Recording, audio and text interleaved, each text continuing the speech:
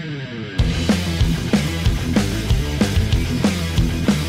in, ladies and gentlemen, to episode number 106 of Let's Go Racing with David Starr. Tyler Jones here with you. So glad to have you with us. Coming up on today's show, we will have the one and only Josh Williams is set to join us. You better believe we're going to be talking about Atlanta. Also, we'll look back at his racing career of where he's at and where he's headed from this point. Also, we'll go over the top headlines going on in the sport with our news and notes segment. And we'll have our Ask David segment coming up at the end of the show where we'll answer questions for David and Josh as well that you guys have submitted to us. As always, David Starr joins us. David and I are fresh off a weekend at Circuit of the Americas in Austin, Texas, where it was Tyler Reddick who dominated on Sunday and found his way to victory lane. David, you and I saw the action firsthand. I watched almost the entire race with you. And I'll say this, guys, for people at home, credit to David here. I think almost immediately, a few laps in, David says to me, Tyler, that 45 car is the car to beat. And he was exactly right. He was spot on. And David, I got to say, you know, the 45, yes, it was the car to beat. You were right about that. But it was still entertaining. I loved that, whether it was the 24 car or some of these other cars, they put their best foot forward. They put a challenge together for Tyler Reddick, still made for an entertaining race. He didn't run away with the thing, still went to 3 overtimes, and yet the best car still found a way to win. I thought it was the best of both worlds on Sunday. Yeah, no doubt about it, Tyler. It was Tyler Reddick did have the looked like the car to beat, but man, he had a bunch of challengers throughout the whole race, and it was very entertaining. And man, AJ Allmendinger, Josh, shit. I mean, hell, I don't know. There were so many of them that had a shot at it, you know, and led races the way the race played out. But man, what an incredible race! And then when it came down to the end, you know, the 3 green white checkers they had overtime, and you know, everybody was on a different strategy, and it was just how it all played out. It played into a great race towards the end of the race, you know. But we saw during the race that Tyler Reddick really had the dominant car, but you know, with everybody's strategy, it you know, it just kind of worked out to everybody was on the same page there at the end of the race. But man, the ending was sure entertaining, and you know, the car that we saw really dominate the race really was there at the end. Yeah, Dominic Oregon from the RacingExperts.com joins us as well. Dom, you got to watch from home. Tell us your perspective of how this race played out. 3rd year at Circuit of the Americas, and I got to tell you, I thought this track put on quite the show. One of the few tracks I've never been to, Tyler. I got to change that next year. We're making that happen because that race on TV was awesome. I imagine it was even more just fun to be around that environment and that experience at COTA this weekend. When that caution flew with 11 laps to go, like they were saying in the booth, cautions breed cautions, and we knew that Brad Keselowski. And it changed everything, a whole different race. 4 out of the 6 races this year have featured an overtime finish, and I knew right away, 11 laps to go, there's no way they're going to have this as the final quickie yellow, as they call them. We had more crashes. I think it took an hour and 1 minute from the time the Keselowski caution happened to the time the checkered flag flew. Those overtimes just added so much time. But you know what? They made the finish exciting. I know not everybody's going to agree with that, but I think Tyler Reddick said it best, Tyler, that the fans have spent their hard-earned money. They want to come out and see a good finish, and this gives them that opportunity. NASCAR overtime should not be changed. Those are Tyler Reddick's words. Yeah. David, one more note before we bring in Josh here. We mentioned you and I were out there and saw them put on a heck of a show, but we talked about last week that track it's not a NASCAR track. That is the home of F1 in the United States. But credit to SMI and company for everything they do to put on the show and make that event possible there. I mean, I got to tell you, David, I felt right at home. I mean, that track does such a phenomenal job. The racing, it's a challenge for these drivers, but they make it entertaining and worthwhile here. I hope we're coming back to COTA for many more years to come. Yeah, I agree with you, Tyler. And I can't see us, you know, NASCAR not coming back. I mean, the crowd, the enthusiasm, the racing's just been incredible. The Xfinity race and plus the Cup race Sunday. You know, just I would be surprised if they didn't keep it on the schedules for years to come. Like you said, it's it's a F1, it's a home of F1 here in the United States. But man, the NASCAR Cup Series, Xfinity Series, our NASCAR race cars put on a hell of a race there, and I think it's here to stay for a long time. Dom, you got to see more of the broadcast than the rest of us did. Like Chase Elliott does the remote broadcast. You got Kurt Busch there. I mean, Gunther was also involved. I mean, tell us about watching from home of that whole experience of seeing everything on TV. I mean, Fox kind of went all out for this thing, treating it like it was one of the biggest races of the year with all parties that were involved there. It felt like a big-time event. Well, and I thought 5 in the booth was going to be too much of a crowd, but it was a good blend, Tyler, because how often do you have current drivers in the booth? And we have a past champion and a Circuit of the America winner, past winner, I should say, and Chase Elliott giving his insight during the booth. And I thought he did a great job, Tyler, in reaching out on social media before the race and asking fans, what do you not want me to say? What give me some ideas on what you want to hear, and just kind of catering to what the fans want to hear. Because at the end of the day, the fans are what make this sport a sport to watch and follow. And I thought that was a nice touch.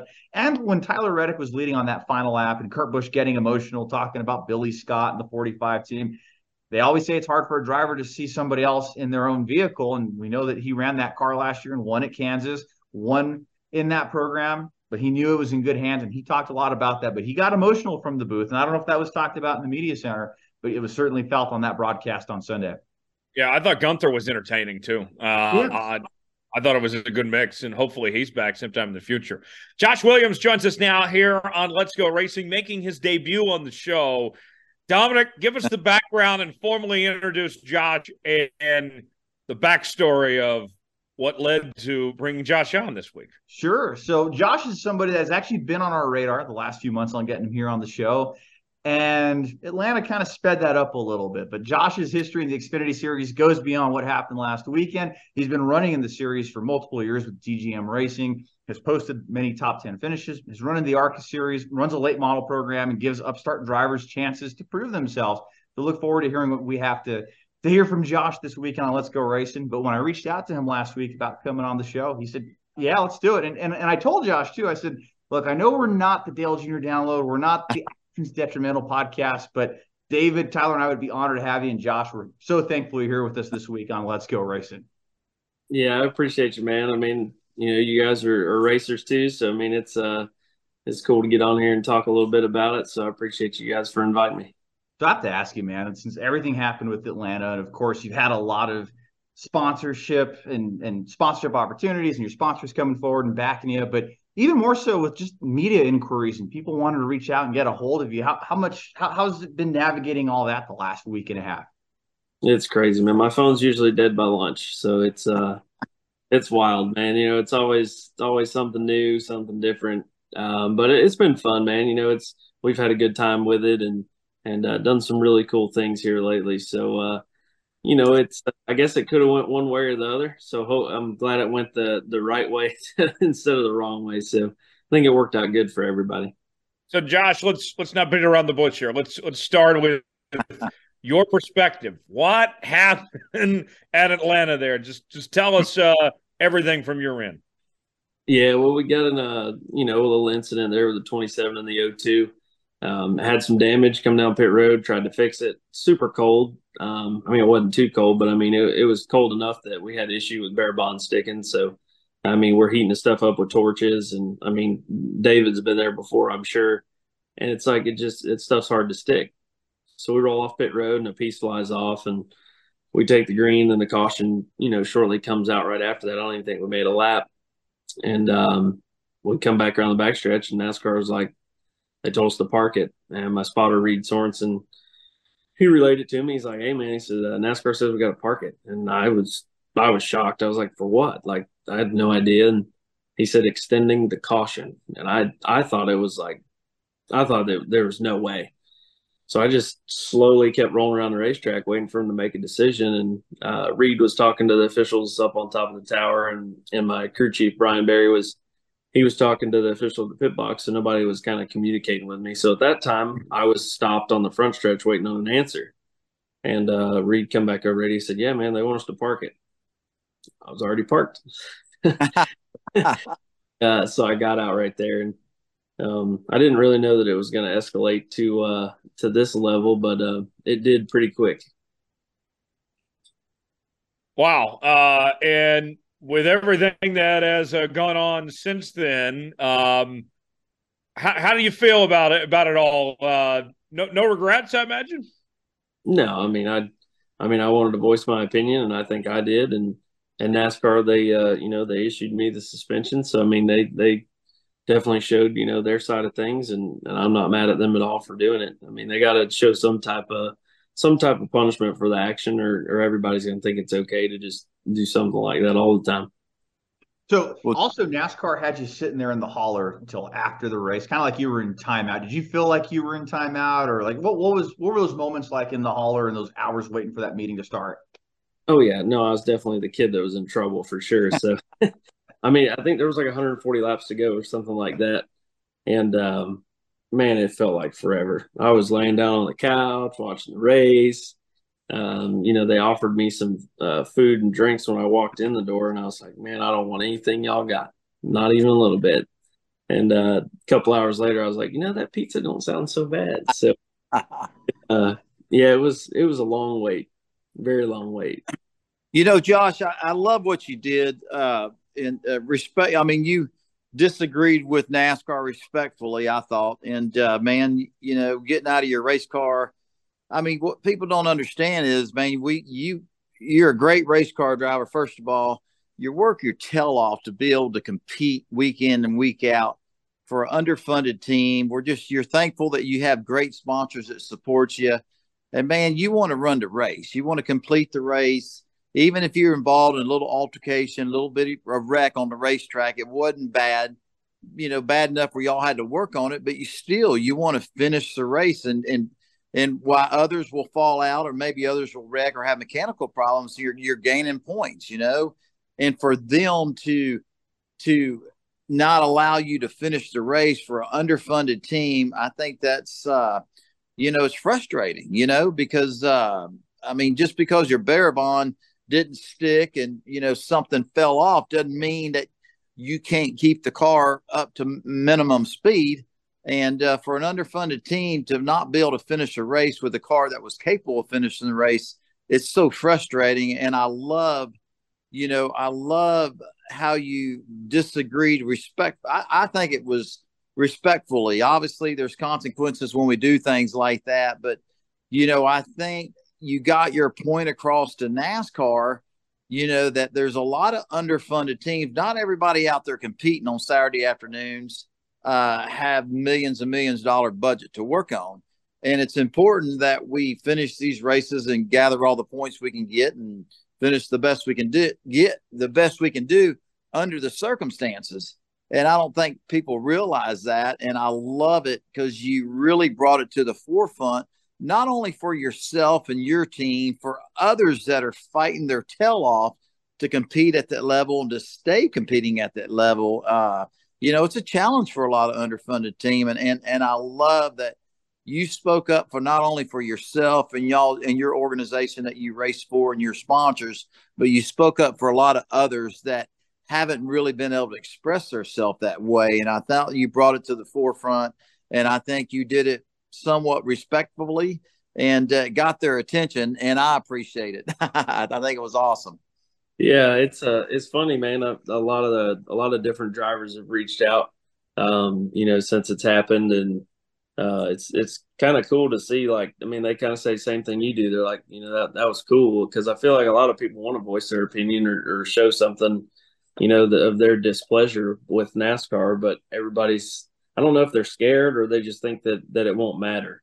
I don't know what side of that they're on, but I mean, I'm a racer, man. That's all I've done my entire life. I've never done anything else. So it's kind of to be kicked out of the race with a Atlanta-based sponsor on our car. They've got a ton of people there, and to be parked for a piece of tape. I really wasn't happy with it.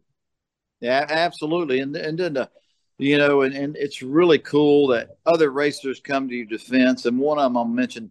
I read something. I didn't have a chance. I was going to talk to Denny this weekend, but I didn't have a chance to. I was busy, but I thought it was pretty cool that he came to your defense and said, if they find him, then I got it covered, and yeah. to show you, Denny's no different from yourself or me, or, we're all racers, and we're just trying to do the best we can and race. And sometimes, I mean, I don't even care if you're racing a short track somewhere across the country. I mean, sometimes, these calls that these sanctioning bodies make, their officials, it's like, man, it's a challenge to really accept the calls when they're wrong, and it's great to be able to navigate through that in a positive way. And I think you done it in a positive way. Sometimes we don't always win the argument, but at least you got your point across, and you got it across for a lot of other people as well. And for the other racers and teams that don't like to really, I don't know what you call it, really don't like to, I don't know, really, that are, I don't know if it's the word scared, but don't want to rock the boat. I thought that was pretty cool how you handled it. And, and like you said, it could have gone any way, and it really went into a positive way for a lot of different reasons. So I just think it was awesome. It was pretty cool, man. And I didn't see it on television. I wasn't watching because I wasn't in the race, but man, I heard all about it. And even the commentators thought it was pretty awesome. Yeah, definitely tell they had mixed feelings on what they were fixing to say next. Right. Especially with Joey in the booth, and then Suarez there. They had to put on the business hat there for a second and kind of watch what they said. But yeah, it was cool, man. It was, and Denny reaching out. A lot of people are like, "Oh man, he's not going to pay his fine. He's just saying that for Twitter." I mean, he actually he talked to me Sunday morning for the Cup race, and he was 100% serious about it. He was committed to it, and he was willing to help us out any way we can. So that was pretty cool of him to reach out and kind of help the little guy. Oh yeah, that's awesome. Kudos to Denny for that. Ultimately, you didn't get fined, so I'm glad that didn't happen to you. But with that said, Josh, you mentioned your message getting across. David talked about it too. It was heard loud and clear. Do you think what you did, if someone else was in that situation in the future, do you think that could inspire change, a different outcome? Now that this has gone on, do you see yourself potentially being like the sacrificial lamb of some sorts for this type of deal going forward? I'm not sure. I guess we'll find out here in the future.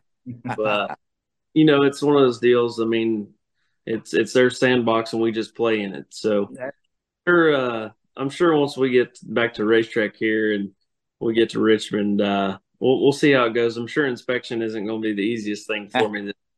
So we'll see how that goes. Hey Josh, man, we appreciate you coming on the air with us. Man, a lot of our fans, a lot of your fans that are listening to us, man, take us back to you were just saying that, man, that's all you ever done. You've raced your whole life, and take us back to the start, man. Take us back to how it all started. Was it your dad racing or an uncle? Just take us back, just take us back to the start and tell us kind of your story.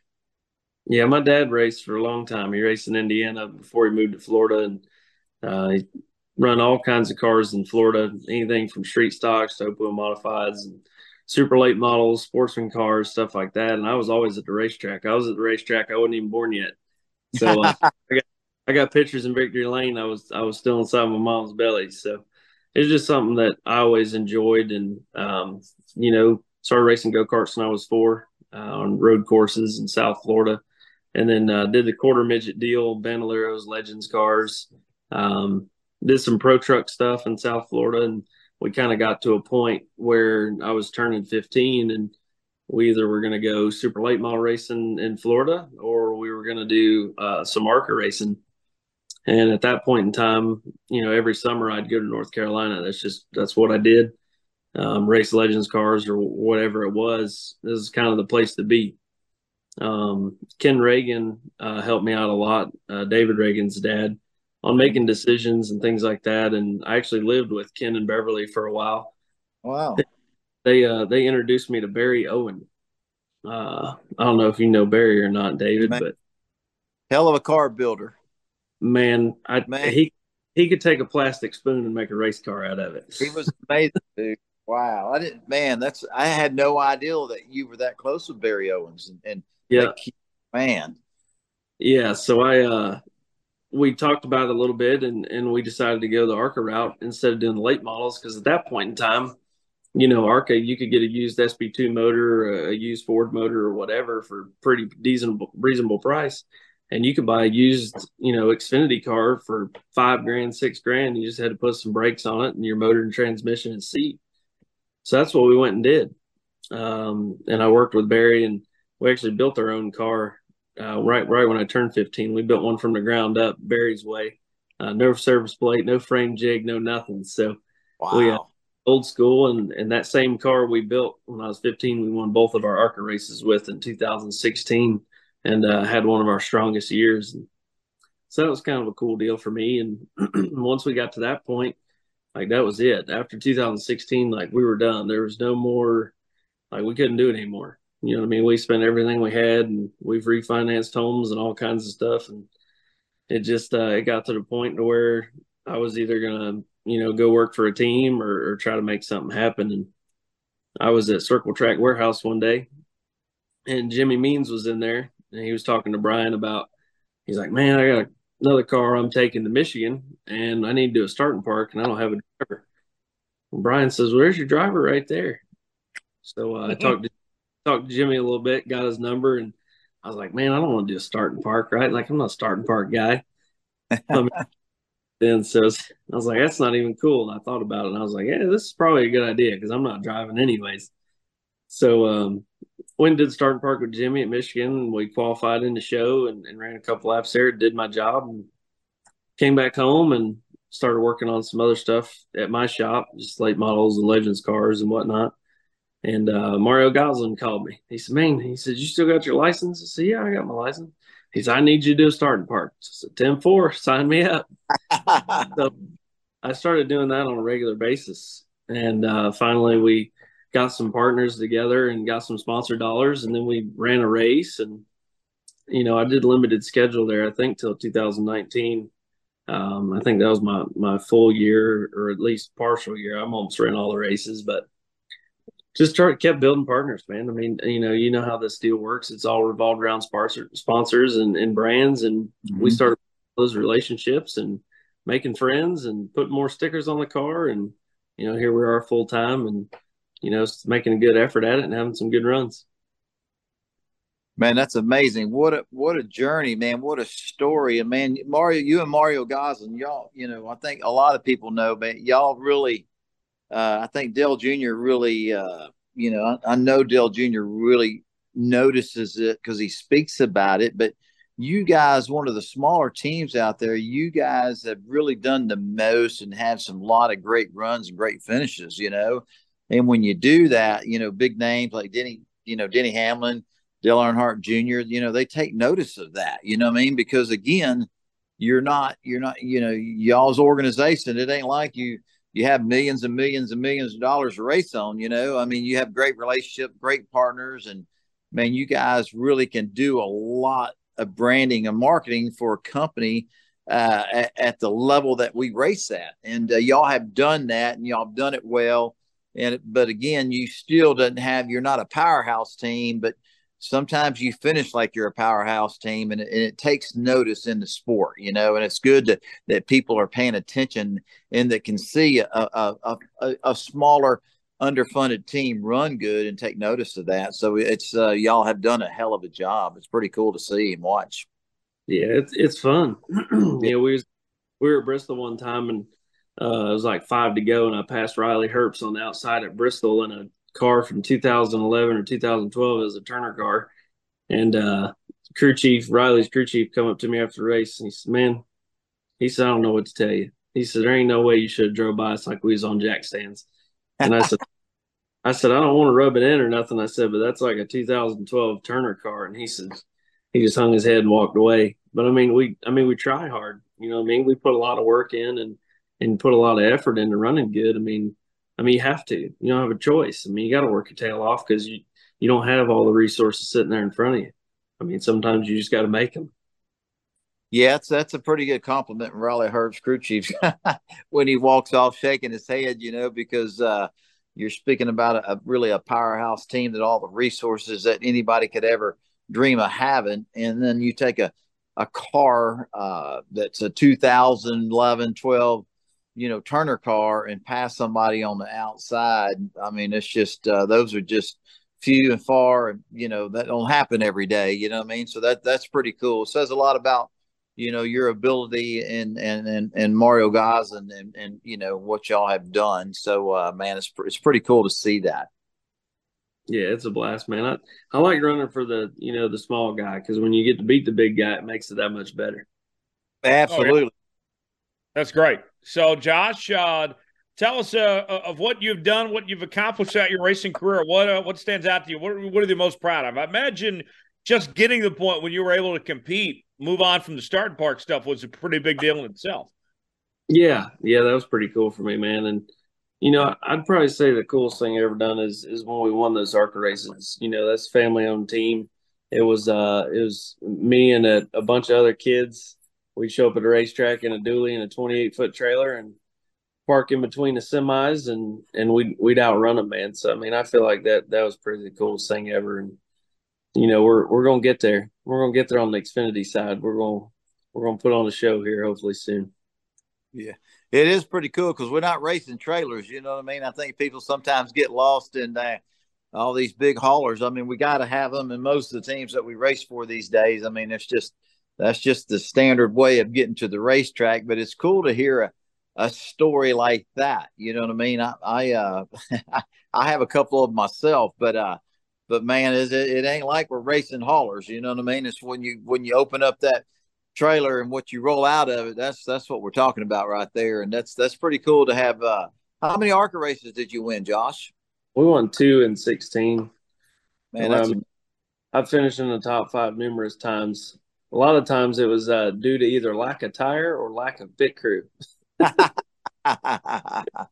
No, I hear you, man. And most people probably led a race and come in and make a pit stop during an ARCA race, and then leading the race probably went back out 13 or 14. It's hard to make that up. You know what I mean? But you have the car, have the ability, and can running good. And then next thing you know, you just don't have the funding to have a professional pit crew. So you just put together the best you can, and that's what you got, Oh yeah. We used to do pit stop practice in front of the shop. We went to Elko, Minnesota one time. Super far away, right? Everybody knows it's far away from North Carolina. Right. And we were racing for points at the time, and we really didn't have the money to go. And we're like, all right, well, we'll go up there. We'll buy 2 sets of tires, and we'll just find people to crew the car. And we literally come down pit road running in the top 5 and went a lap down on pit road. So I drove back past the field and made my lap up under green, caution come out, and I was like, I don't think I'm gonna pit again. I think we ended up finishing 5th or 6th or something like that. We went to Tech, but it was a pretty cool story though, man. It's like, we lost a lap on pit road because it was just a bunch of buddies just having a good time. And I found this one guy in the garage. I said, hey, you ever jacked a race car up before? And he's like, yeah. I was like, well, on a pit stop. He said, no. I said, but you jacked one up? And he said, yeah. I said, perfect. You're my guy. So he was my jack man. You just had to know how to operate a jack, man. That's all I was looking for. Wayne Peterson, he did a starting park. He actually got out of his car and fueled my car for that race. So, I mean, it was a mess, but it was fun. It's something you can look back on and be like, man, we probably could have won that race if we'd have done it the right way. So Josh, here, there's all these cool stories, I mean, not all of us are born with a silver spoon in our mouth, you know what I mean? And for the ones that have, good for them. We all have our stories, and for the ones that don't have great stories like the one you just shared, I feel bad for them, because man, you could write a book on the memories and the great times and times like, man, you don't even have a jack man of the races. You're an hour and a half from a race start. You don't even have a pit crew together, and going to somebody, hey, you ever jacked a race car before? Yeah, but not during competition. But I just feel like some of the times when some of these kids, they're, and good for them. They they have good funding, and they never really get to experience the kinds of memories and stories that most of us have been through. You know what I mean? Just because we really didn't have the funding to do it how it needs to be done. But the racer in us, we want to go and try to win, and we'll do anything we can. And by that, anything being what the stories you just told us, you know what I mean? And I think that's awesome, and some of the new kids now that we've raced with and that aren't even made it to NASCAR that I know, they're like, when they hear some of your stories, they don't believe you, because they can't comprehend that because they say, if I had to do that, there's no way, but anyway, it's all good. Oh yeah. Yeah. Well, I mean, that's what it's about, man. I mean, that's kind of what racing was born off of, right? So I don't know. Hopefully we can kind of keep that going here and keep the stories going for the future.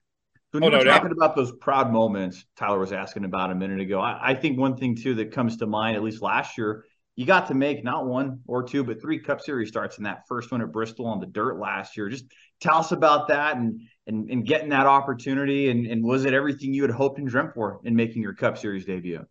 And yeah, I mean, that was pretty cool, and we were talking about it, and it was kind of something that we planned on doing, at the end of the year before, and they were like, well, where do you want your first one to be? And I was like, Bristol Dirt. And they're like, why in the world would you choose Bristol Dirt?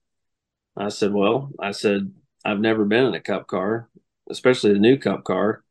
I said, and nobody else has been on dirt in the new Cup car. I was like, this is the best case scenario. And I've run a ton of ARCA races on dirt, ran really well. And I felt like that was the best place to kind of showcase my ability, instead of being at somewhere else where we were going to really lack in the equipment part. So that it just kind of balanced the field out a little bit. And we ended up finishing, I think, 25th. So, I mean, I thought that was pretty cool. That's amazing for your first Cup race, man, 25th. I know people have been racing in the Cup Series for many years and never even finished in the top 25. You know what I'm saying? Yeah, it was wild. I rolled by Kevin Harvick and I was like, wow, this is real. I Rodney afterwards and he was like, yeah, Kevin wasn't happy. But it was cool though, man. It's like, I passed Harvick, I passed Hamlin. I mean, and I was running against, the best drivers, NASCAR drivers, and you know what I mean? So it's just fun. It's cool. And that's why I picked that race as my first race. I felt like that was the best opportunity I had to run good. So let me ask you this, Josh, before we move on to the news of the day and everything. Just this past week, what did you do with your week off, and what was the support like? Your social media following, I'm sure, probably took a big jump and had a lot of people reaching out and everything. What were the last few days like on that front of the support you've received? Yeah, man, it was cool. I mean, there's people still reaching out and having a good time with it. But no, I just kind of enjoyed the weekend. Sent the boys to Hickory Motor Speedway. We ran a late model stock this weekend, twin 40s, with one of our drivers. And I went to a birthday party and hung out with some family a little bit. And that was about it. Kind of enjoyed my weekend. Nice. That's great. Well, glad that things worked out as well as it could have, it seemed, under the circumstances for you. And you're going to be, again, back on track this weekend. Is that right? Oh, yeah. Yeah. We'll be back at Richmond, baby. It ought to be pretty good. Awesome. Love to see it. News and notes coming up next. Also got Ask David coming up in just a moment. Dominic Olagon standing by with the latest headlines from around the sport. Dominic, go ahead and get us up to speed. What's going on? Well, let's wrap everything up with COTA and just taking a look at, like we do every week, with the NASCAR ratings. Adam Stern with the Sports Business Journal releasing the ratings on Tuesday, that the ratings for the COTA race, for the Cup Series race on Sunday, were down compared to 2022. So overnight ratings, Fox earned a 1.81 rating, which is about 3.12 million viewers. But the race before was 3.7 million viewers in 2022. So we're looking at about, what, is that a 10% drop? Just doing some quick math. But Tyler, I think too, that doesn't paint the full picture, because we had NCAA games going on as well. Yeah, you also had the Dell match play going on in golf. It was a busy sports weekend. going on, but still 3 million viewers. I don't think you're going to complain about any race weekend you can get 3 million people watching, David. I mean, you get over 3, I think the sponsors, the networks are still happy. Yeah, no doubt about it. I didn't see the TV coverage, but obviously we were there, and man, just the people, the fans, the racing was unbelievable. I don't know how you could have made that event any better than what it was, and for the fans that didn't watch it on Sunday, I think they missed out on a really exciting race, and I don't really understand how all the ratings work and all that, but the TV coverage is incredible. And Tyler, like you were saying, there was a lot of things. There was a PGA golf tournament going on, and there in Austin too. Austin, and there's just a lot of other sporting events. So I don't know if I would read into a 10% drop in the ratings just because so much was going on. It was a beautiful day, but again, for the people that missed it, they really missed an awesome race, and man, there were so many people there. It was a great race weekend for sure. Josh, I know that you weren't going to get to be out there, but what'd you make of what went down at COTA and everything? Did you watch? What'd you think of the events that occurred? Oh yeah, I think all the racing was good. I mean, all 3 series put on a good show, and well, that's the thing, right? So it was a super busy weekend. A lot of people were talking about what was going on, and I'm sure after they watch the highlights, the next year the ratings will probably be 2 times as high. You know what I mean? They're gonna be like, man, that race was cool. We should have watched that instead. So hopefully that's how it goes. I mean, that's how that stuff works, man. It's got an influx of up and down. So it's I love COTA. I ain't made a lap there yet. Done time. It rained qualifying the first time. I was on old tires. The second time we missed the show. I ain't made a lap yet. I still got to run rookie stripes at COTA when we go back next year.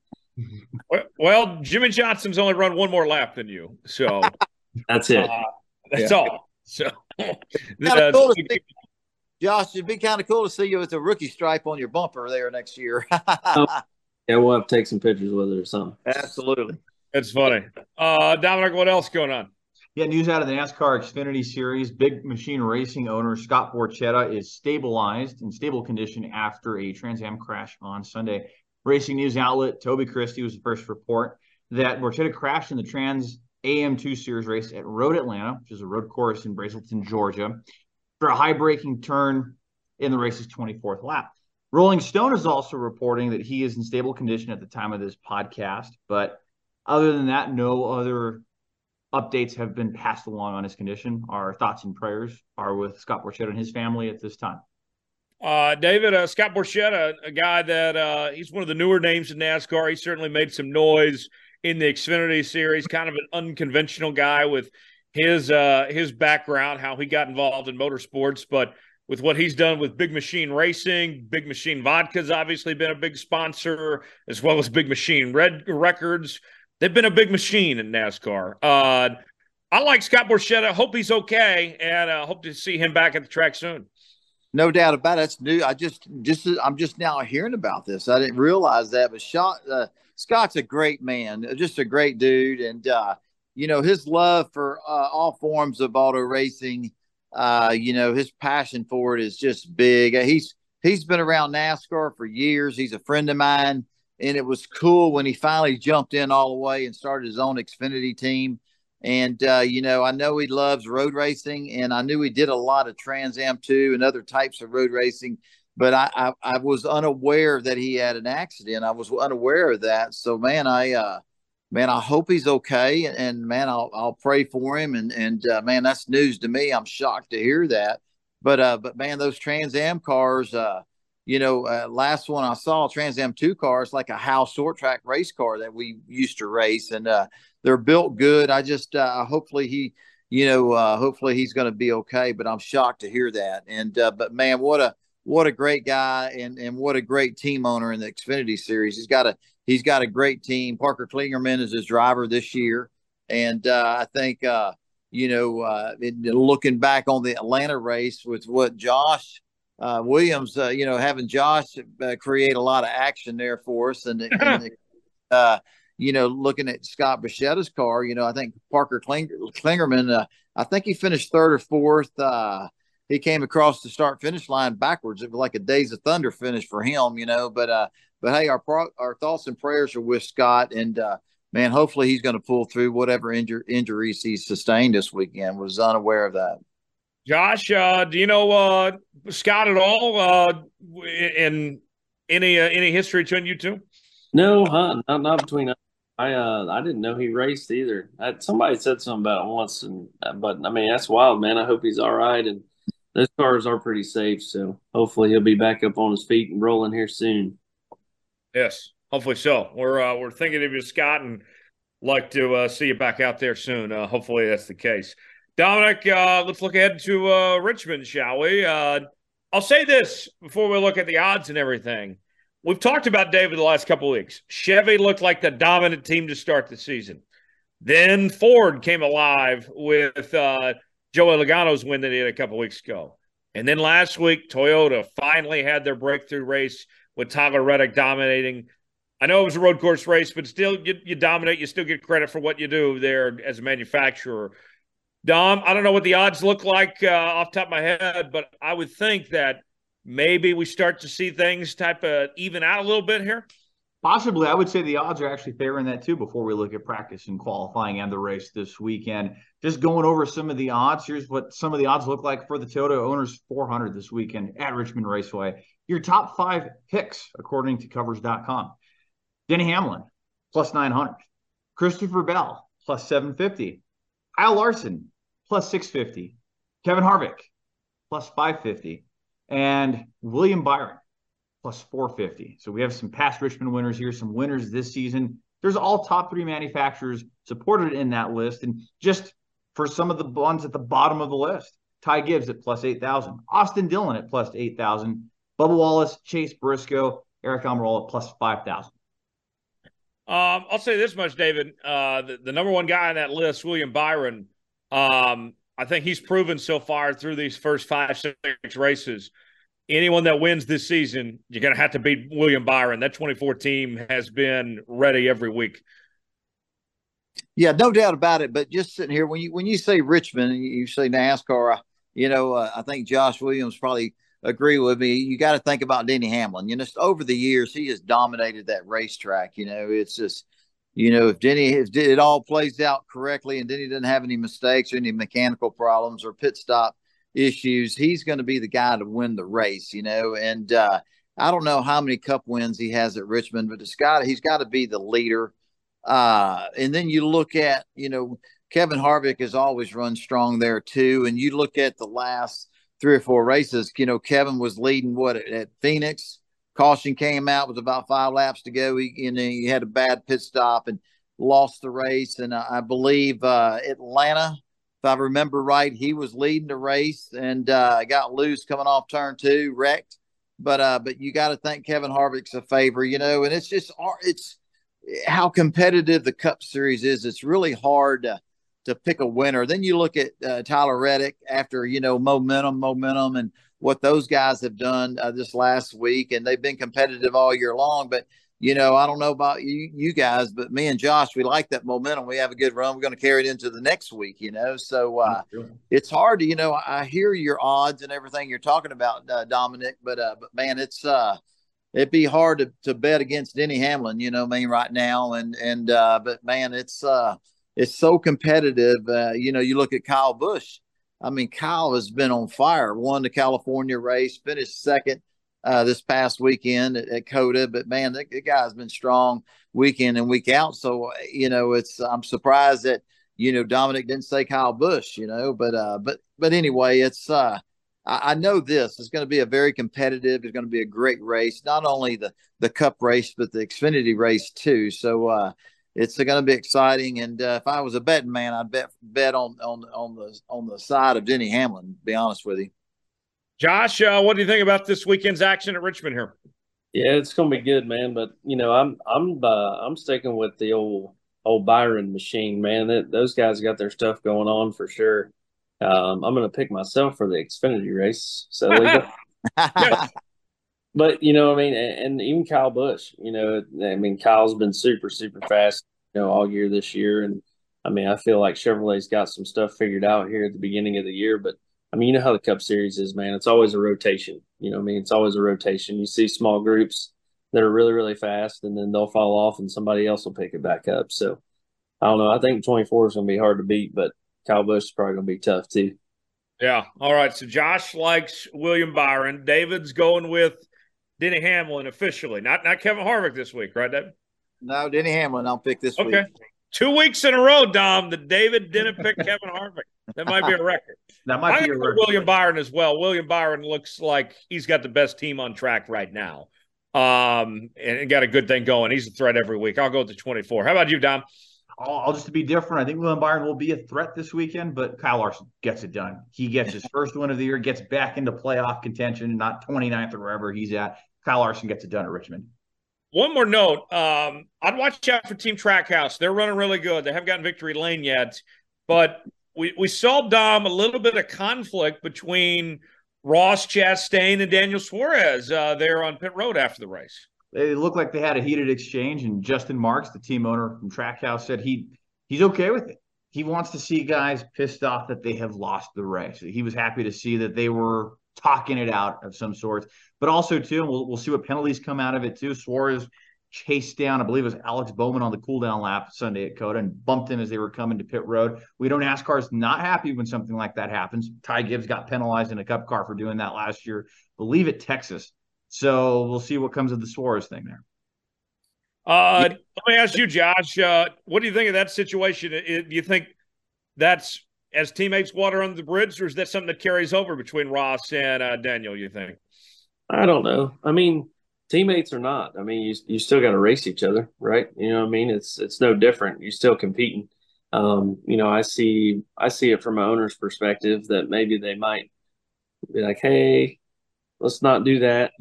But you know what I mean? It's they're racers. I mean, let them race each other. I mean, just because they got the same, team name on the side of the car, it don't matter. Let them get after it. If they want to go in the parking lot and fight each other, have at it.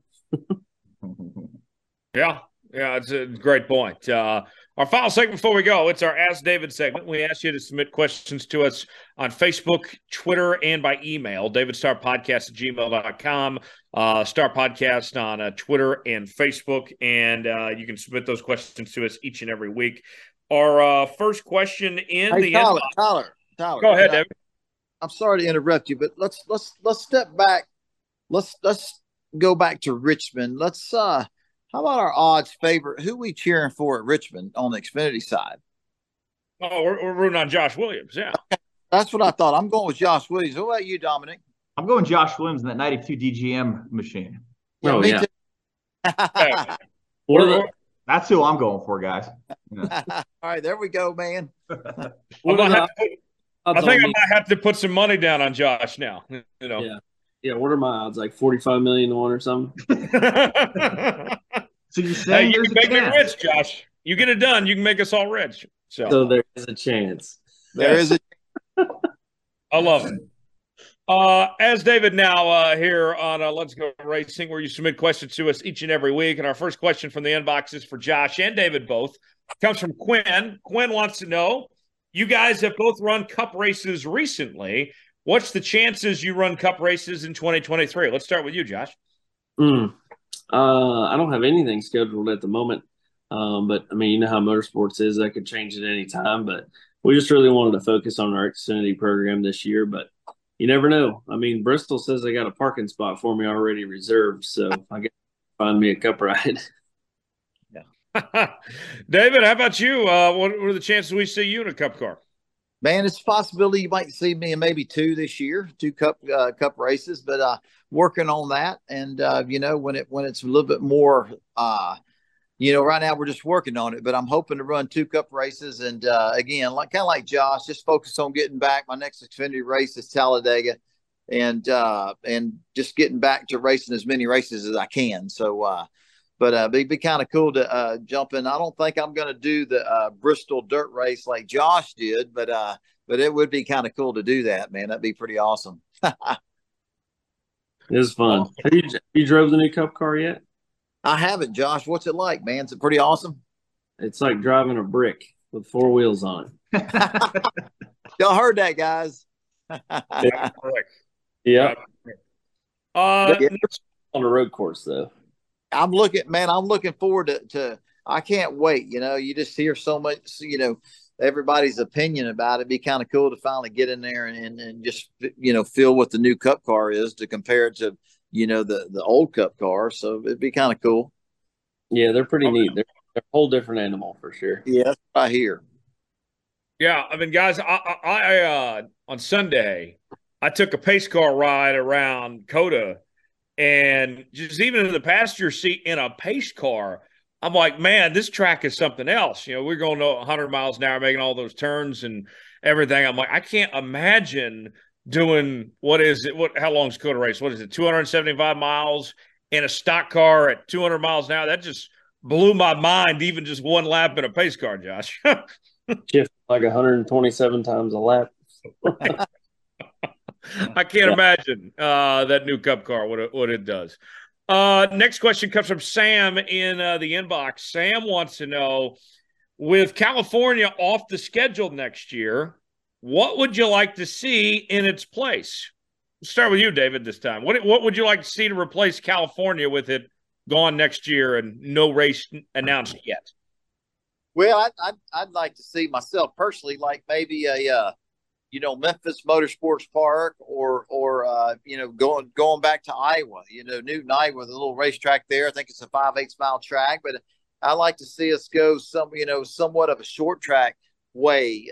Again, maybe Nashville. I mean, I know we race at the Nashville Super Speedway, but maybe the Nashville Fairgrounds. Finding a short track somewhere to replace it would be. I would definitely would hurt my feelings at all. But it's going to be interesting to see, what they do replace it with. We're going to replace it with another racetrack somewhere in California. That's a mystery right now, but it's going to be interesting to see what gets added. What track it's going to be. How about you, Josh? I say we take the Xfinity cars to Bristol Dirt. Yeah, I'm with you. I'm with you on that, Josh. I don't know why we don't do it. If the trucks can go there and the Cup Series can go there, why did they leave out the Xfinity Series? I would have loved to do that.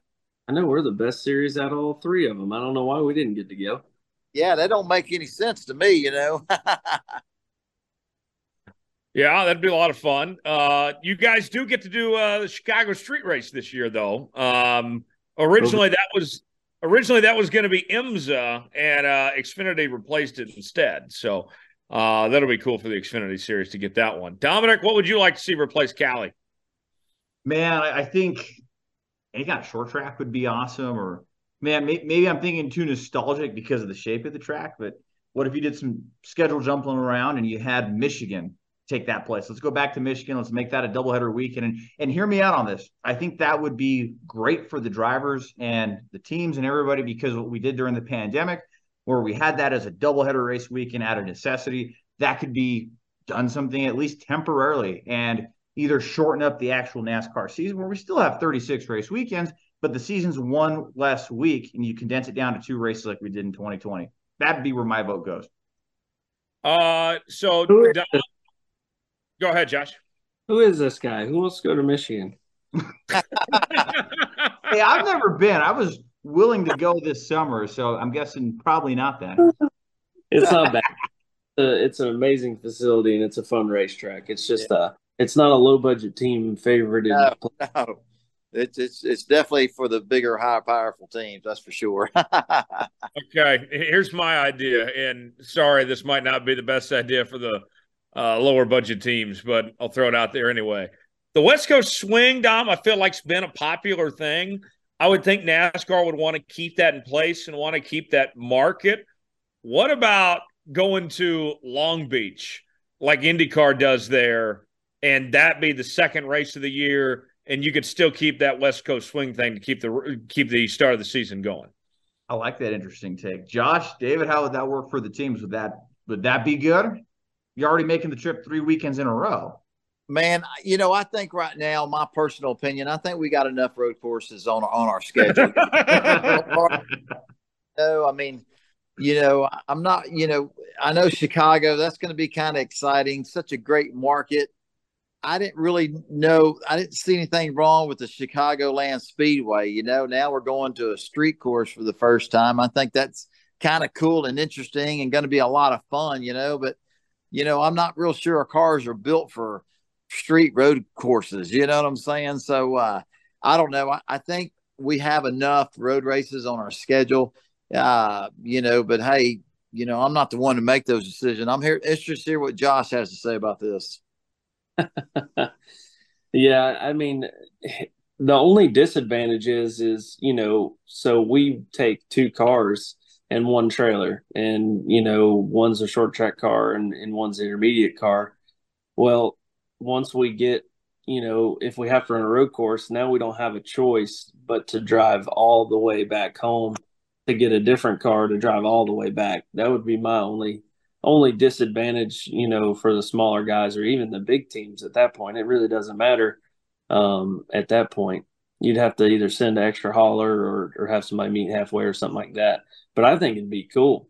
I mean, I'm growing on the road course thing because I see the trend and where we're going with NASCAR these days. But I mean, I'm no road race guy by no means, but it's that they're starting to grow on me a little bit. Well, and this past week, having Kimmy out there and Jordan Taylor, Connor Daly. I mean, I guess you could even call him a ringer now. Jimmy Johnson out there. I mean, David, that was a pretty cool deal to have some of the biggest names in motorsports just for this past weekend's race. Man, it was amazing, especially on the Cup side. Former F1 champion, and Jordan Taylor driving Chase Elliott's car. It was really cool to hear their feedback, and it says a lot about our sport worldwide. You see these F1 guys, former champions of F1 racing, and see them, to say that we've always wanted to come try NASCAR. It just says a lot about our sport and how big it is, not only in America, but in the world, So it was interesting. And then to hear some of their feedbacks on, how good the NASCAR Cup drivers are. I mean, like Josh said earlier, they're the best in the world, the best, 40 Cup drivers in the world race on Sunday afternoon. And to hear these former F1 champions speak about, how competitive and how good these guys are, just says a lot about our whole entire sport. Well, and Josh, we heard Jordan Taylor say after the race that he was shocked by the amount of contact that goes on, the bumping and banging. And I'm like, I hear that from Jordan Taylor. I'm like, I understand he's a sports car racer, but this stock car racing, this is the nature of the beast. Doesn't matter if we're racing in Austin or Martinsville. That's going to happen. Oh, yeah. Yeah, we don't care if we're driving the credentials or we're on the racetrack. It doesn't matter. But, I had him I picked him to win. I thought he was going to be the guy, running the Garage 56 car and all that stuff and doing a lot of the sim stuff for that. I thought he was going to be the man to beat. And I feel like if he had some more seat time and some more practice, with the actual, Cup car, I think he would have been a big threat. But it's cool to see those guys, and it's cool to race against different people like that. I mean, because they have a different skill set, than some of the other people. And, some of your guys might just be more used to that car, but you might be able to follow that guy and learn something different that you can apply. Because some of those road race guys, man, I don't know, they're like magicians. It's crazy how good they are.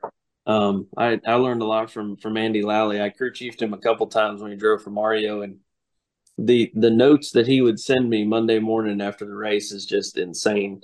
I mean, all the way down to the third blue curb in turn 7, and I'm like, how do you even know that the third thing is blue? Like, I like what the curb is, and you're telling me which turtle it is. I mean, those guys are just so impressive.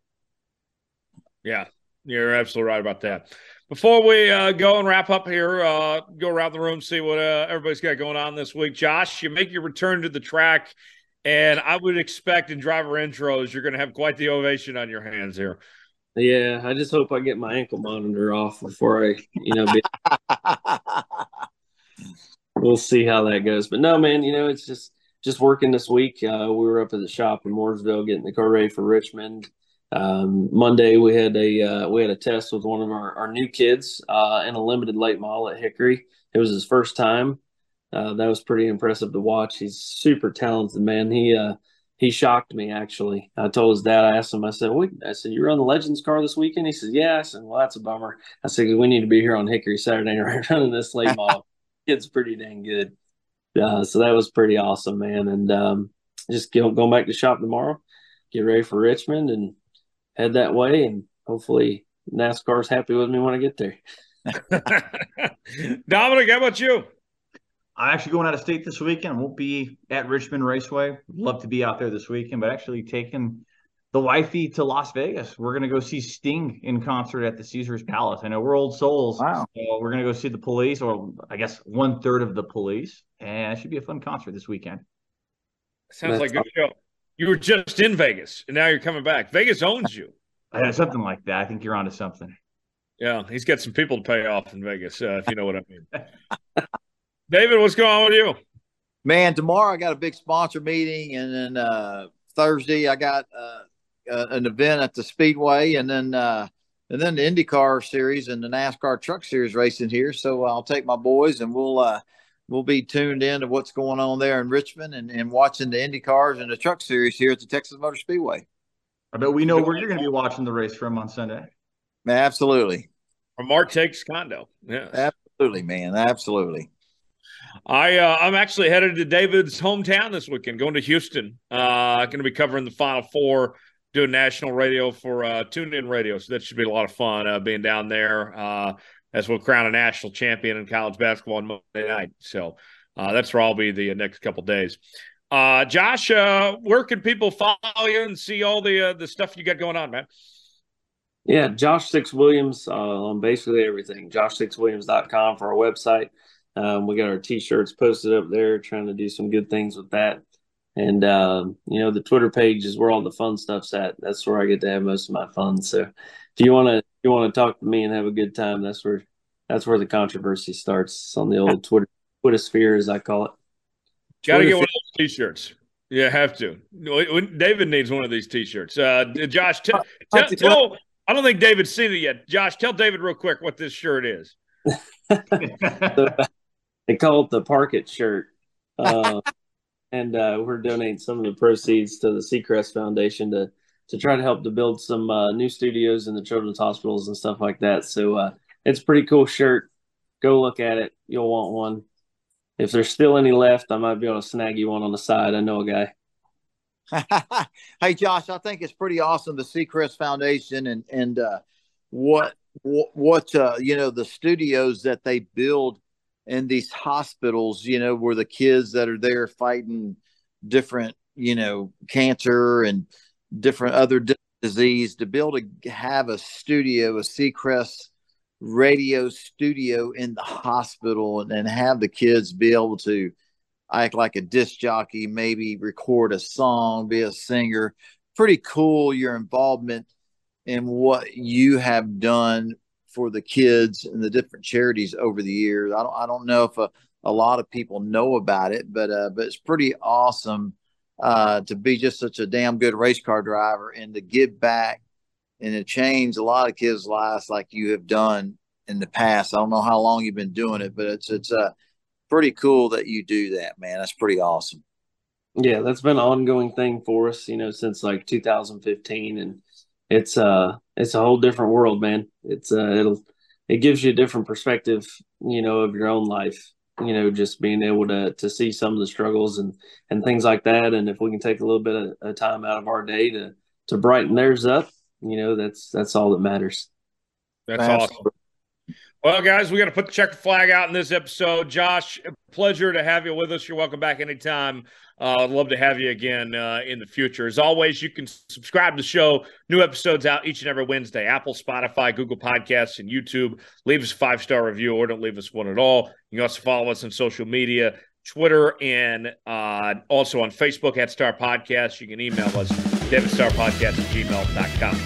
For David Starr, Dominic Oregon, and Josh Williams, I'm Tyler Jones saying so long. This has been another edition of Let's Go Racing. We'll see you next week.